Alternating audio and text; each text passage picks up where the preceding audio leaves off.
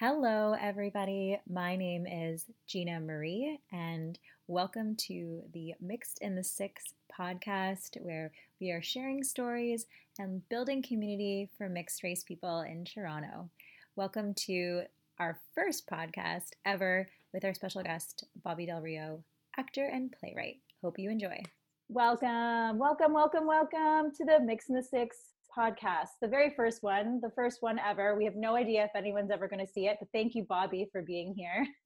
I'm your guinea pig. I can't wait. Yes, the guinea pig. So, Bobby Del Rio, you've been in the entertainment industry for 22 years. You're the creator of a wonderful play that I've seen, Professionally Ethnic. Oh, yes. Thank you for coming. You know, just a creator of many awesome things out there in the industry. So I'm happy to have you. Thank you for having me. You're so supportive, the mixed race community. I mean, it's pretty amazing. I should be interviewing you. Oh. Well, I get to interview you, so we can switch. For your podcast, I can be a guest. Yeah, let's do it. Let's do it, like, for real. Like, yeah, let's make that happen. Well, first, how about, what is your podcast about? Okay, so actually I have two podcasts sort of like in production, and then I have maybe another 4 to 6 in development. So, it's crazy because I had a lot going on before COVID, and now obviously we're all quarantined. And then I've got like 6 to 10 new projects started since quarantine began.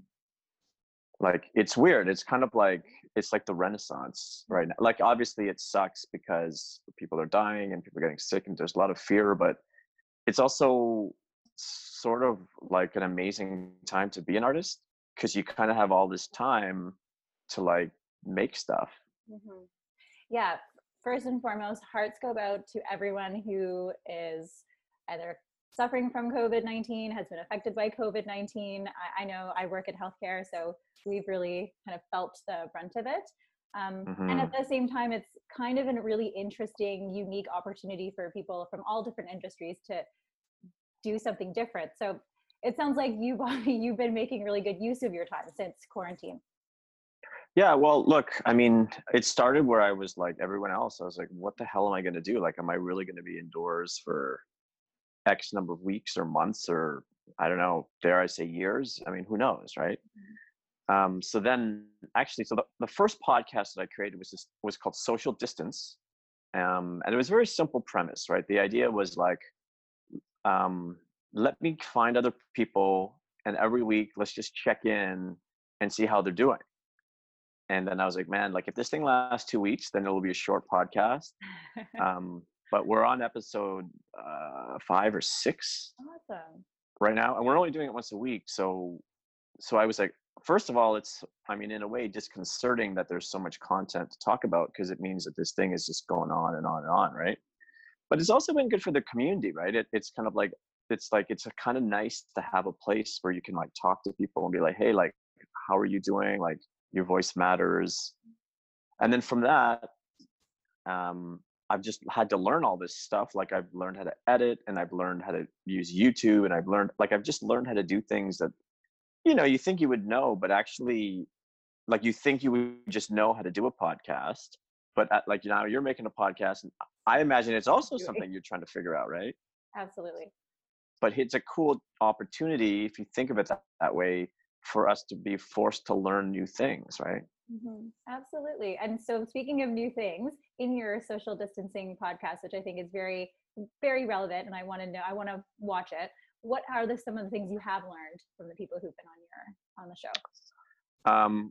So first, I have to say, like, I don't know why you're not like an entertainment news reporter, because this seems so professional.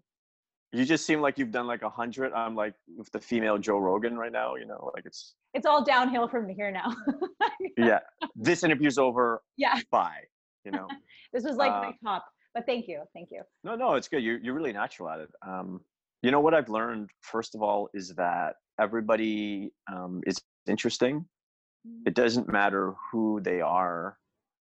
It's not like Barack Obama is doing the podcast one week and then next week, we've got, I was going to say Kurt Cobain, but that would be a very difficult interview to get, Yeah.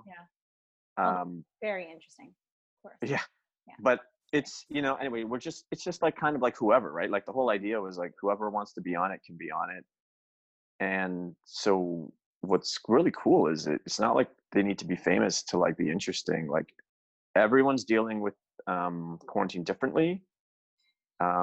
Every week it's different. Like even for us, like we have three guests. It's like me, Megan Larson, and Stephanie Baird. We're all hosting it and producing it, and it kind of varies. Like we're not all available every week, but for the most part we are. And you just see us change every week based on how the world is changing. And it's kind of, I mean, it's sad in a way, but it's interesting too, because you just see like it really changes the way you feel about your own life based on how this thing is unfolding every single week. Absolutely. Interesting thing, because today I shared with Bobby earlier that I was meditating, not for an entire 8 hours, but I was in a meditation course today, like a teaching course. Oh, and cool. The big theme of today was impermanence. Everything is changing. We are changing. Even mountains that we think that they're unchanged, they're like literally changing every moment. They were once under the ocean and now they're a mountain, in some different type of terrain. So that's just an interesting piece I wanted to share, because it's just so relevant, right? It's funny, like after 9/11, the world changed, where people started, because everything was work, work, work, and all of a sudden the work-life balance sort of became a thing, right? Now I think like this thing you talk about, impermanence, it's brilliant. It's like that's where we're at. I feel like my career has changed every day of the quarantine in the last 4 weeks, and it's good and bad. Like it's like I have so many new projects. There's so many people who want to work with me and interview me. I mean, it's almost, I almost feel guilty saying that, but at the same time, it's like the rules change every day during quarantine, because even just logistically and pragmatically, there's so much more digital content because people have nothing to do but create digital content. So everyone's learning to edit. Everyone's learning how to create a YouTube channel. Like today I was like Googling IGTV to learn more about its origin and how to, like, it's almost like the world now is a bunch of painters and we're just like playing with our palette, right? It's like we have so many options, and we've all been, working or going to the gym or whatever, all the things that we're doing. And now it's like, well, we have nothing to do but sit and learn and pass the time. So it's kind of like every day it's like there's new rules of society. But it's interesting, right? It's this impermanent state of evolution, and it's a pretty interesting time to be alive. Completely. And you're making me think of also the inspiration for this podcast. It also came from, you spoke about community, but it came from how connected and how strongly I feel about the mixed community and mixed with mixed, while also we've changed. Like Han's running a restaurant, I'm doing, every kind of training under the sun. And I still work in mental health. And something that kept coming to me was like stories and community. And so right now, in order to share our stories and to create community, it's not just getting people together and hanging out. You have to learn how to edit and do all the things. And if I'm not mistaken, did you start out as an actor and then go into all of these other branches of entertainment? Yeah, I did. I mean, we were talking, I mean, we always talk, but you were like, oh, when did you start in the industry? And I was like, I had to think, right? And I was like, well, I guess it depends how you define it. But for me, I would say 1998. That was the first time I did anything that was non-school, basically. I was in David Yee's play in 1998 called Half-Life. Actually, he's also mixed. He's like half Chinese. And he just won the Governor General's Award a couple of years ago. So he wrote a play called Half-Life about being half Asian. Actually, it's funny. I reference that now. We're both half Asian, which is really cool. But the play, anyway, did really well. Got like a 4-star review in Now Magazine. and we ended up touring it to Rochester, New York, and like all this cool stuff happened, right? But that was the first, because so I met Dave in school. So I was in first year, he was in second year. We became friends. I think it was also the first time I ever met another half Chinese human that I wasn't related to, you And know? what year was that? Sorry if I missed that. Um, I guess it would have been 97, would have been my first year at Arundel. It's like Sheridan College and the University of Toronto, Mississauga, they have a joint theater program. He was a year ahead of me, and it was like, it was like before school, but like Frosh Week or whatever it was. And I just met this guy, and we kind of looked at each other like, "Are you? I think you're." Like, yeah, it's like the nod. You're like, hey. Yeah, it's cool. Like I just support what you do so much, and I'm really grateful for you because this never existed when I was growing up. I was the only mixed kid that I knew. So when I met Dave, it was amazing because we were like, like instant brothers, and then now there's like there's so many of us that now I'm on a podcast for us. Like it's pretty cool. Yeah, no, I it's interesting that you mentioned that, because I've also experienced that as well, where like some cultures, some groups have like, there's something like where you look at someone and that you're like, okay, like I see you, like we're from, cut from the same cloth, or we get it. With mixed people, it's a little bit more of like a perplexing, like, Yeah. For you, yeah, it's I like a think smile, but you're. then you're like, oh wait, no. Yeah. You're like, are you? Yeah. Or I've gotten ones where people, I can feel someone looking at me, like, and then smiling, but then like kind of backing away, and then finally someone's like, are you mixed Asian? Yeah. Yeah. or Totally. or the one that I get a lot is, are you Spanish? Yeah. What about Yeah. what about you? What do you get? It's exactly the same. Yeah. It's exactly the same. It's funny because I remember my first Mix in the Six event, Yeah. and I was, I'm actually very introverted. Like I'm a very shy person, even though I'm, like an actor, and I've been interviewed hundreds of times and all these things, right? Like I've done a lot of stuff. But the reality is, like as a human, like I'm the guy in the corner, quietly observing before I feel comfortable to talk to people. And that was my experience at the first Mix in the Six event. I think I was like lurking in the shadows, and then I slowly started talking to people. And it was amazing because it was like, I don't want to be too corny or something, but it was like coming home for the first time. Do you know what I mean? It was like discovering the village where your people were born, because everyone was like me. Now, some people were part black, and some people were part Asian, some people were part, like there's so many interesting people, but we all could share this experience of kind of not quite fully being part of a thing. But with you, I felt like now we have our own thing. Well, thank you. That like makes me feel so good, because that was our whole intention, was to help people feel connected, and that they belong, Hmm. and to help people feel seen, but to build community.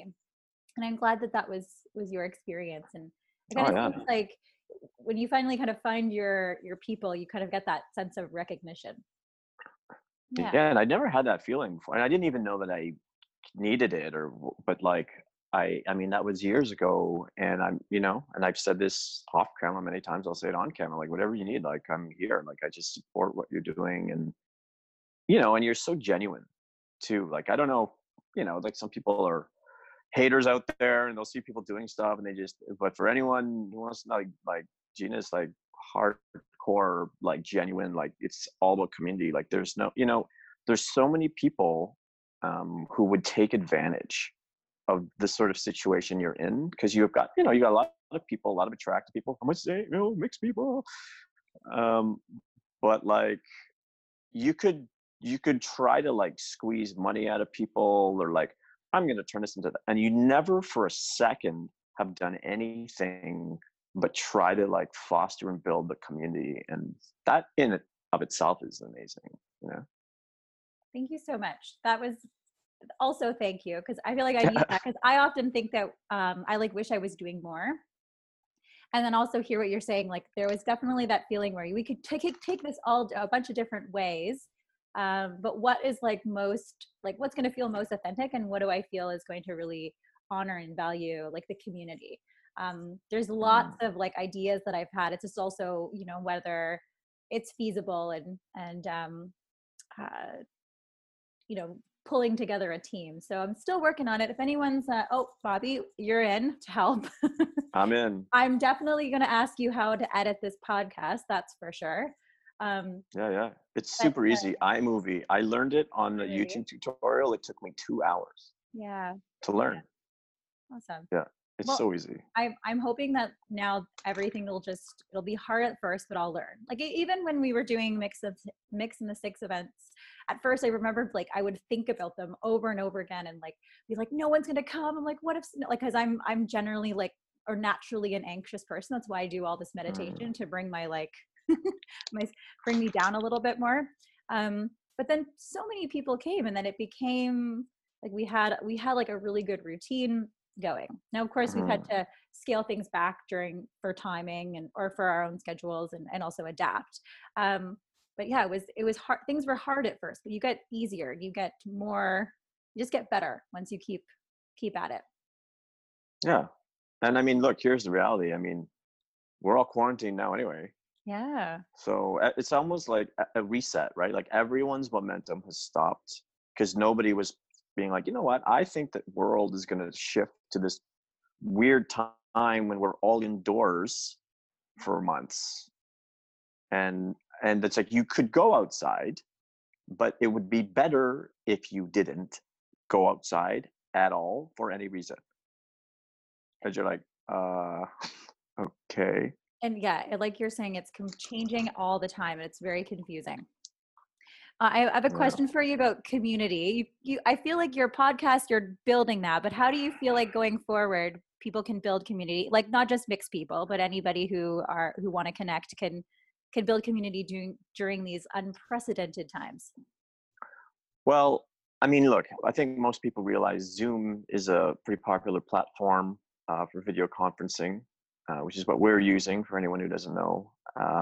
But there's quite a few of them.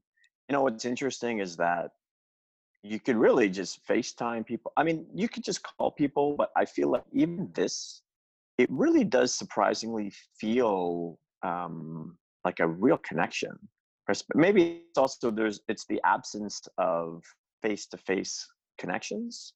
And like, you know, I've gone to the grocery store and I've run into people that I haven't seen for years, and it's great, but it's also a bit sad because you want to hug them, you want to high five, and be like, hey man, and you have to maintain this distance, right?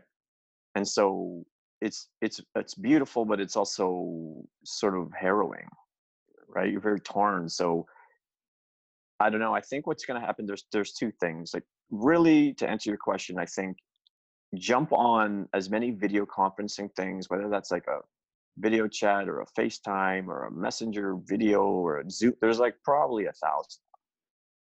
But also, I think this is a delay for the amazing parties that are going to happen when this is done. Like, it's going to go next level because it's almost like you're just craving that connection, and I just think that two things are going to happen. Number one, you're going to have people who are going to reject people because they're afraid of them. But then I think the overwhelming majority seek and crave that connection so deeply that we're going to connect in ways that we never did. Like, you're going to realize that, man, like, why am I not throwing more house parties? Or why am I not seeing the people I love every week?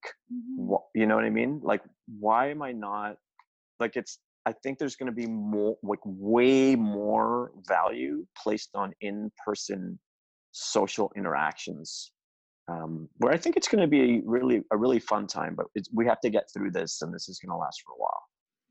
Yeah, absolutely. I've been thinking about new ways for us to connect as communities and in different ways than we were before. So I had this idea of having a house concert. It's not a new Hmm. idea, but sort of instead of going and finding and booking a place out in the community, again, which is really fun. But then there's also, you have to make sure you sell enough tickets and you book the place and rent the place. But I was kind of thinking maybe just having like something in my house with a small group of people with an artist or a performer that I really appreciate. And I was thinking even someone from the mixed community. Thoughts? Would it Yeah, fly? Would you love it. come? I would be there. Yeah. I'd perform if you want. I was playing guitar before we started this podcast. I think that now, this is why I say I really do believe this is the renaissance for artists in particular, because now is the time where you sort of have to experiment because all the rules are gone temporarily. So now's the time to fail because in a way nobody's watching, nobody cares. In a way, everybody's watching and nobody's watching because, like, I think anecdotally, digital content has increased by a factor of 10. There's so much stuff. Everybody's doing podcasts, everybody's doing YouTube channels. Like I said, everybody's doing everything. And look, some people can be really jaded about that, but I think it's amazing. I think it's like we're going to all come out of this learning these tools way better, learning more stuff. And I do think there's going to be more of an emphasis placed on in-person interactions.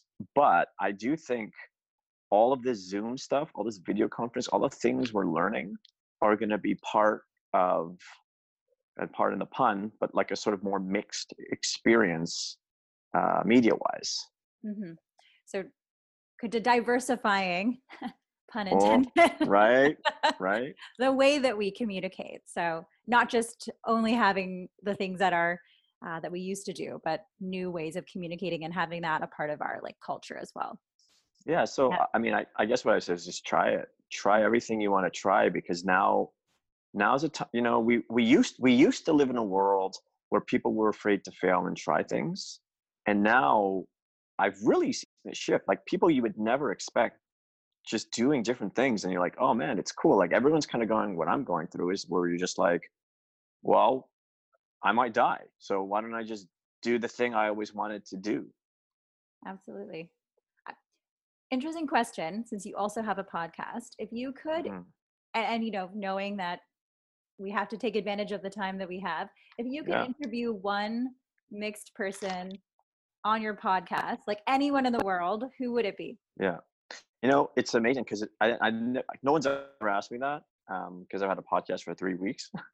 But it's actually a brilliant question, and the answer came to me right away when you said who would you, and then when you said mixed, it still worked because he happens to be mixed, and it was so clear to me, Barack Obama. Hmm. Like I love Barack Obama, and I didn't realize how much I love the guy. Honestly, not because he's mixed; he just happens to be mixed, which is cooler. We all know that. But just the way Trump has been, I don't want to get political or whatever, but what he's killing people with the decisions that he's making. And I just think, man, what if Barack Obama was the president right now instead of Trump? Like how different would the entire world be? Right. Mm-hmm. So yeah, Obama for sure. Um, I'm going to very politically stay out of any political Good comments call. besides, because I think what you were just saying, I think there are a lot of people that agree with you and perhaps a lot of people who would disagree, but that's what we're here for. Having different Sure. opinions is the way that, how our world is interesting. But what would you ask him? Maybe something like, what would you ask him that's not political? Um, you seem like the kind of guy that could be successful in any element of life. I think Obama could be a stand-up, he could be an actor, he could be a lawyer. He was a lawyer. Um, he could be obviously a politician, he could be a teacher, he could be whatever. Why did you choose to devote your life to public service? Hmm. Right? Because some people, the stench of power sort of emanates from them and but that with Barack Obama, you never know, but he really just seems like there's a greater purpose that he has, um, and that I don't think many people carry within them. So I guess I would want him to sort of define that and maybe discuss that. Well, if Barack Obama, if you're listening, if Which you're he is, listening, because he's mixed obviously. and obviously he wants to watch this podcast. Well, he follows me on Twitter, Does he really? because I think they follow every single person that follows. So they're following like 355,000 people. Oh, wow. But I am one of them. Let's take a moment. I mean, that's still really cool, I have to admit.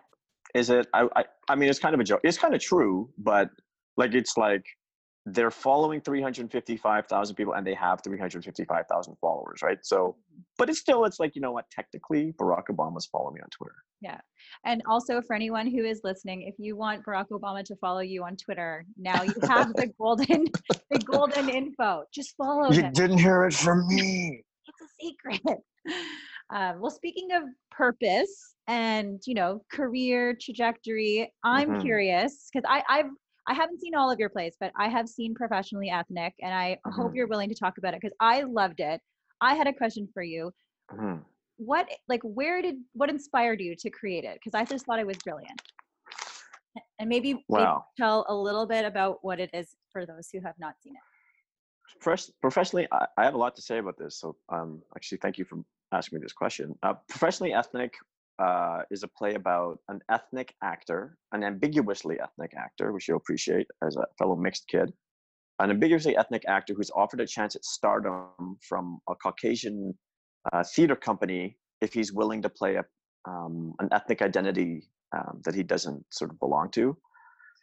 So, you know, that's sort of a wordy way of saying like he's not white, and then, you know, this white guy's like, hey, be this sort of super ethnic, be the face of multiculturalism in a sort of like stereotypical way, and you'll be rich and famous. And then he does, but it's actually a morality tale, right? So it's about it's like a Faustian sort of deal with the devil. It's like when you get the thing you want, is it worth what you had to do to get it?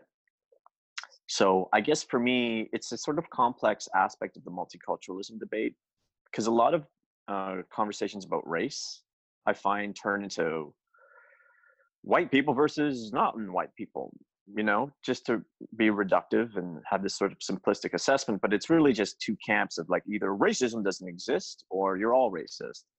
So for me, I thought it was interesting to talk about, well, what if you actually do get the thing you want, but it's an analysis of your morality, right? So like if you have to play a sort of stereotype in order to be successful,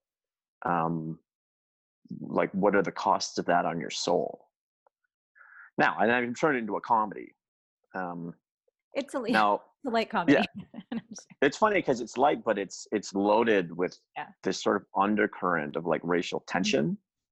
But I think that was the only way that I could get away with it. Otherwise, it'd just be angry. So when people would read the text, I was accused of being a racist and so angry and all this stuff. And then we performed it, and it's like a mainstream comedy, and people were like, "Oh." But that was by design, because if you do that straight up and angry, like no one's going to listen. So we did two productions, one at New Ideas and the one at Summerworks. Did really well both places. Lots great reviews and lots of press and all that stuff. It actually, I'm developing it as a television series right now. So also one of my questions. That's so awesome. So our director for the play, Ruvan Selagics, I think is his last name. Great guy, he's hilarious. Like we were like super bros. So it was also the way that he wanted to make sure that it was entertaining. So I thought it really worked. But you know what's funny is you asked me why I did it, and yes, you know, I'm mixed race, and I've been an actor for over 20 years, and I have lots to say about being an actor of color. But you know, regardless of all of my various opinions, which are in the play, I met my playwright hero, Jason Sherman, who is, you know, Jewish and, in my opinion, the best Canadian playwright ever. Certainly one of them by every metric. I mean, he's won the Governor General's Award twice and been produced everywhere, and now he writes television. And so I ended up being an actor at this event called Buried the Dead, with Shirley Douglas, who I believe just passed away which is really unfortunate. But I worked with her, and she was brilliant. And I worked at a lot of other actors, right? It was a fundraiser, and it was like Artists Against War. Like, it was a really cool thing. And I was an actor in this meeting, and a lot of sort of political and theater people came out. And so Jason Sherman came out, and I met him. He was like my hero. He wrote a play called Patience that is my favorite play written by anyone alive or dead, including Shakespeare. I love that play, Patience. For anyone who hasn't read it, it's hard to find, but it's beautiful, beautiful play. So I meet the guy. I'm like starstruck. We start talking. He gives me his email. It's amazing.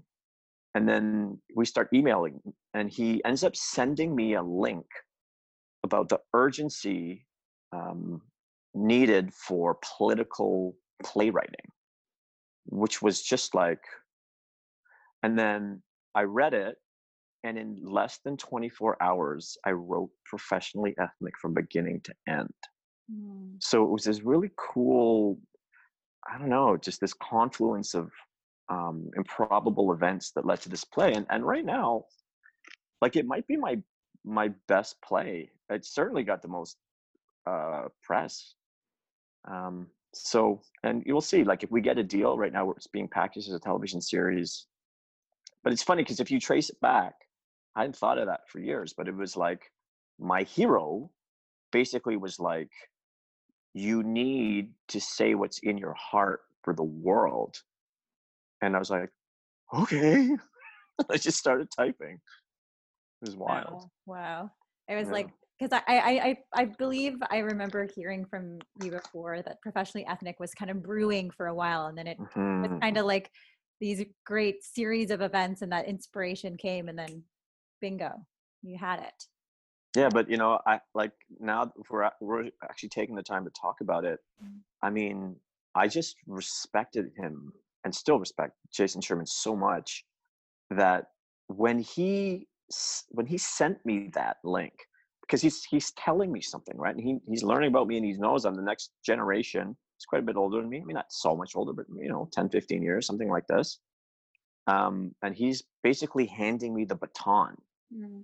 And it was, I don't know how to describe it, but it was like the fire in my heart exploded into an inferno, and I don't even remember writing it. It just shot out of me. But then ended up getting published by a Canadian Theatre Review, which is, the most respected theater journal in academia. And then, to some works and new ideas, and all, like, so many amazing things happened. But it just came from this place. And I guess, we talk about what I would ask Barack Obama, I guess, because it's like, I feel that, you feel that. I can sense that so strongly. Like, there's something in you, like, you could just make money and, have a career and do all these things, but you have a higher purpose. And I just think there's people, when you tap into that higher purpose, it's amazing what people can accomplish. Yeah, that's beautiful. I'm so glad that you came to that, and then you continued this to, bring the play to new arenas. I'm so excited to hear you're working on a show, because I thought it was brilliant. It made me laugh. I was also I was emotional through it as well.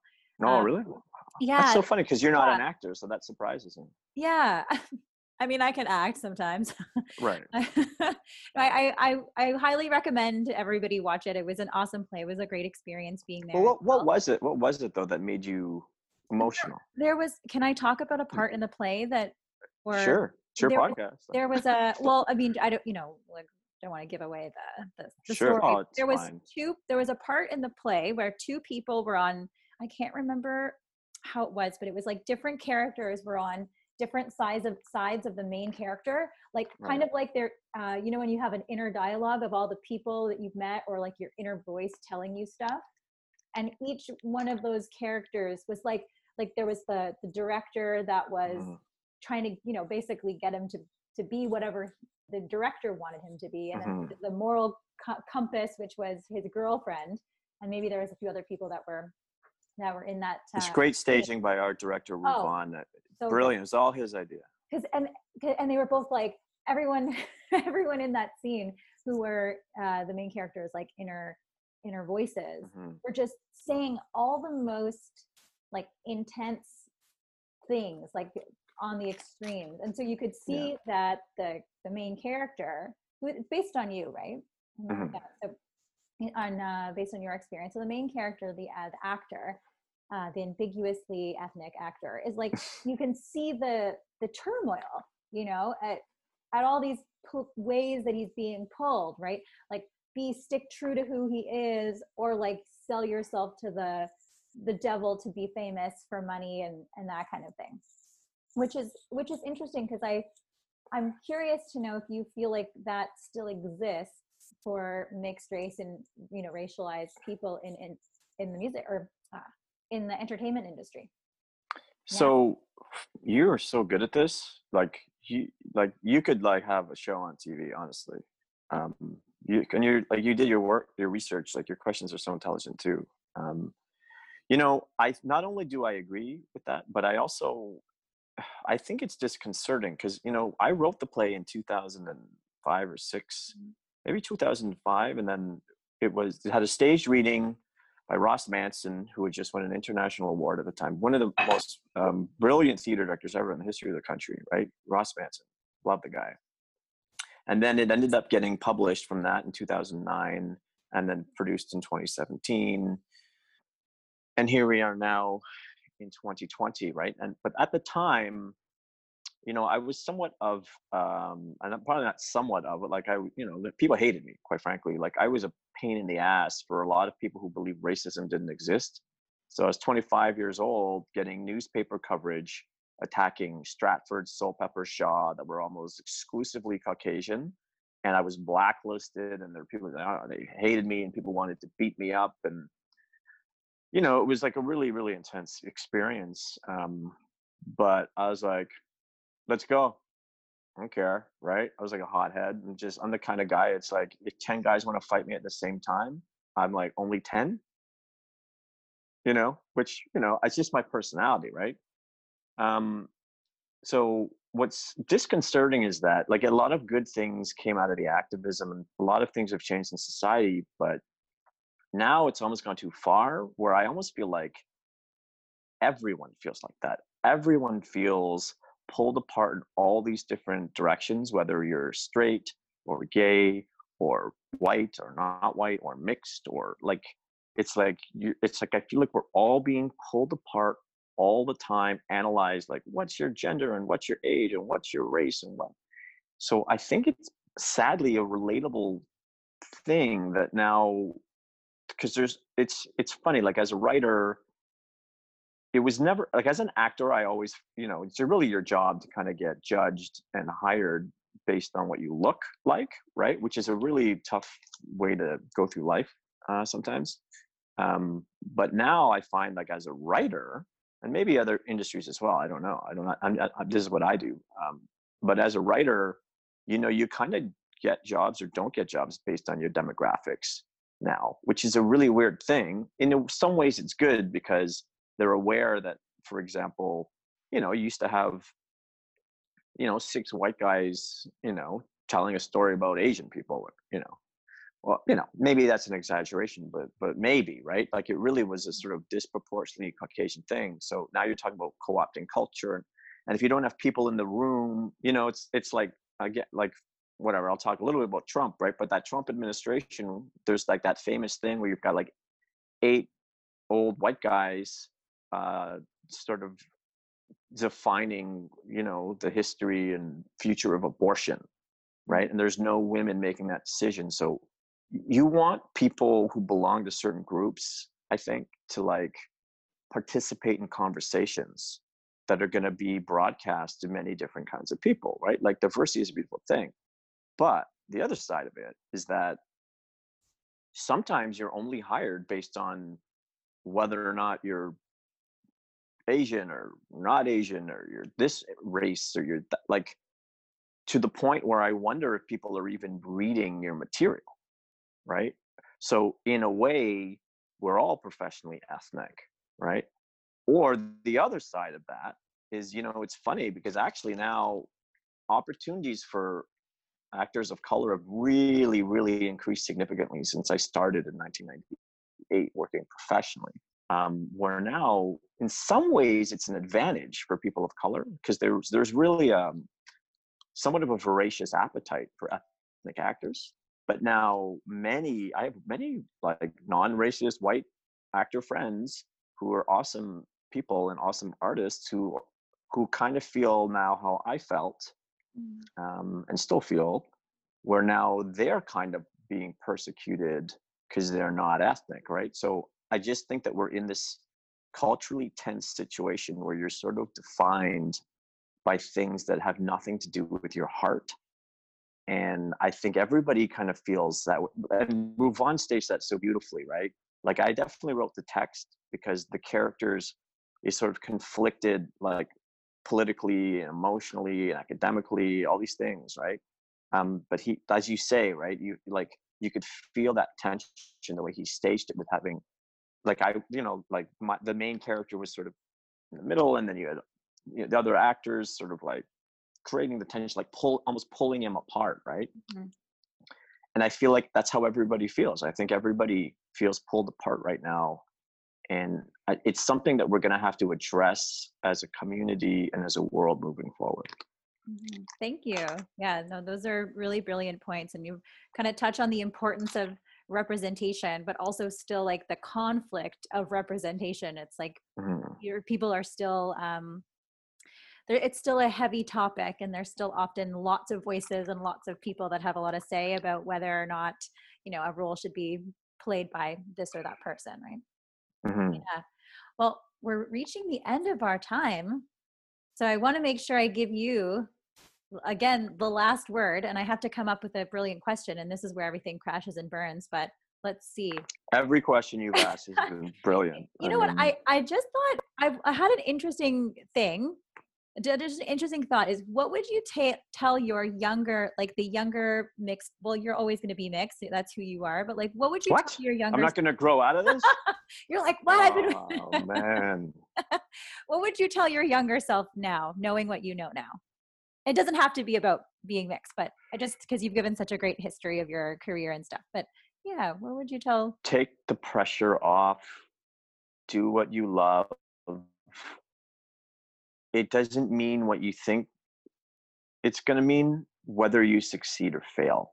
Like I have succeeded so wildly in my career and failed so spectacularly at the same time. And I just feel every single day is completely different. But the reality is, it doesn't matter. Like, live your life the way you want to live your life. Like, that's the only thing that matters, right? Like, I don't, if you want to like be an artist, do it. You don't want to be an artist, don't be an artist. You just want to devote your life to having a family, do that. I just think that life is precious. And I think now that a real large aspect of life, the social aspect, has essentially been taken away from us as a society. And you realize how valuable this sort of world is. And I just think you want to spend every second living it the way you really want to live it. Thank you. Wise words. Beautiful. What's the question? It's all the brilliant question. You know what? Is brilliance knows brilliance, right? This has been a lot of fun. I have to say, I want to say thank you for all the work that you've done for the entertainment industry, for the arts, the mixed community, and the professionally ethnic people out there. I've always been a real fan. Thank you for being a member of Mix in the Six, and also for being my friend and my first guest on this podcast. Thank you. You've been awesome, and whatever you need, you got it. And thank you for what you've done for the community. And that was our very first Mix in the Six podcast, episode number 1 with Bobby Del Rio. Thanks for tuning in. We are looking forward to creating more episodes with people from the mixed community sharing their stories. And we're looking forward to having you join us again. Take care.